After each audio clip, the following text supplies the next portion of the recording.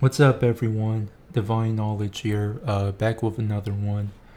Today's episode is gonna be about symbolism.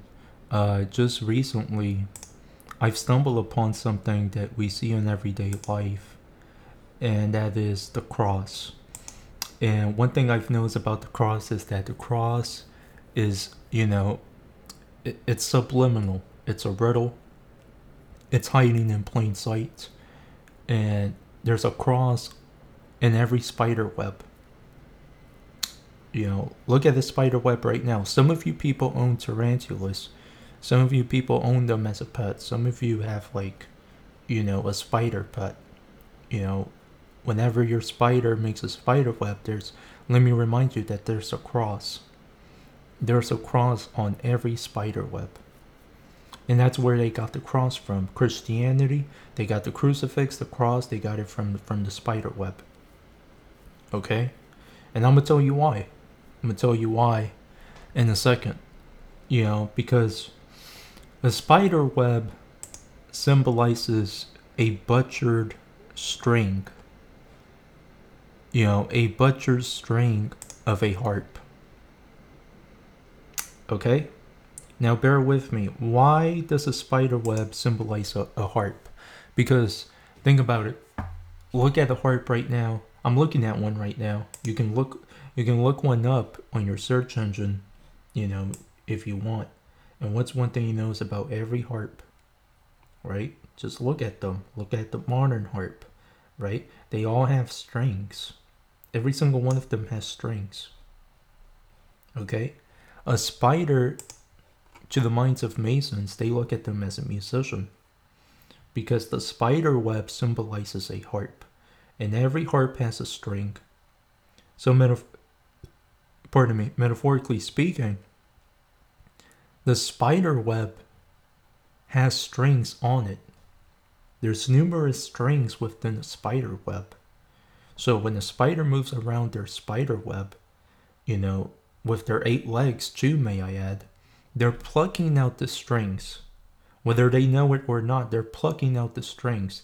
Thus, they are playing a tune. They're playing music. Okay? They're playing music as they're moving and pacing back and forth around the spider web. So they're plucking out all these strings, and it symbolizes a harp.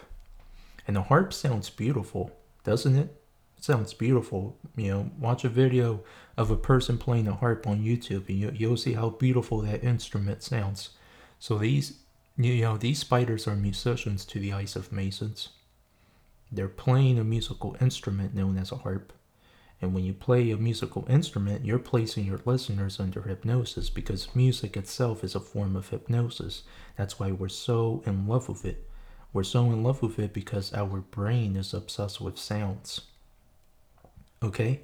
So the spider is playing their harp, that is their spider web, so to speak, and it places their prey under hypnosis. So they get enchanted by the spider web because the spider web is playing music out loud, to the animal kingdom, metaphorically speaking.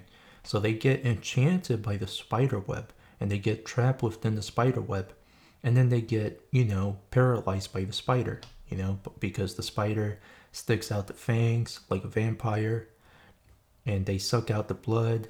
They don't eat them right away. They suck out the blood like a vampire, and then they eat them right away. So a spider is a clever musician, because a spider knows how to not earn a living, so to speak, but to survive. A spider knows how to survive in the wilderness, and they know that their weapon of choice is music. Okay? And metaphorically speaking, everybody is playing music, because music is not just like, somebody playing a guitar string, somebody playing a piano. It's not always, a musical instrument. Music is just, in my book, it's just a euphemism. It's a euphemism for sounds. I'm making sounds right now by pronouncing phonetics known as words. The spider itself is making sounds by plucking out the strings of their harp by moving around the spider web and so forth. So everybody is making sounds. But notice how we choose the, music as our weapon of choice, and we weaponize it, to take it to our advantage, to catch prey, to place your listeners under hypnosis. Hence the saying, let us pray. Not let us pray as in Pray. Let us pray as in Prey. Let me repeat that again. Let us pray as in Prey. The letter E, okay? Prey. Pray. Okay? So it's a predator versus prey type of dynamic within this scenario. Okay? So ask yourself, are you the prey or are you the predator? Are you the clever musician that is the spider, and the spider is a euphemism for a trickster? Are you the spider, like Kanye West, like Drake, like Future, Travis Scott, all these musicians that the planet is obsessed with? Or are you a spider? Or are you willing to be cunning and willing to be clever with your tricks in order to make money out of someone? Or are you the sucker? Are you the prey that's willing to fall for the bait, that's willing to fall for the trap, the mouse trap, so to speak?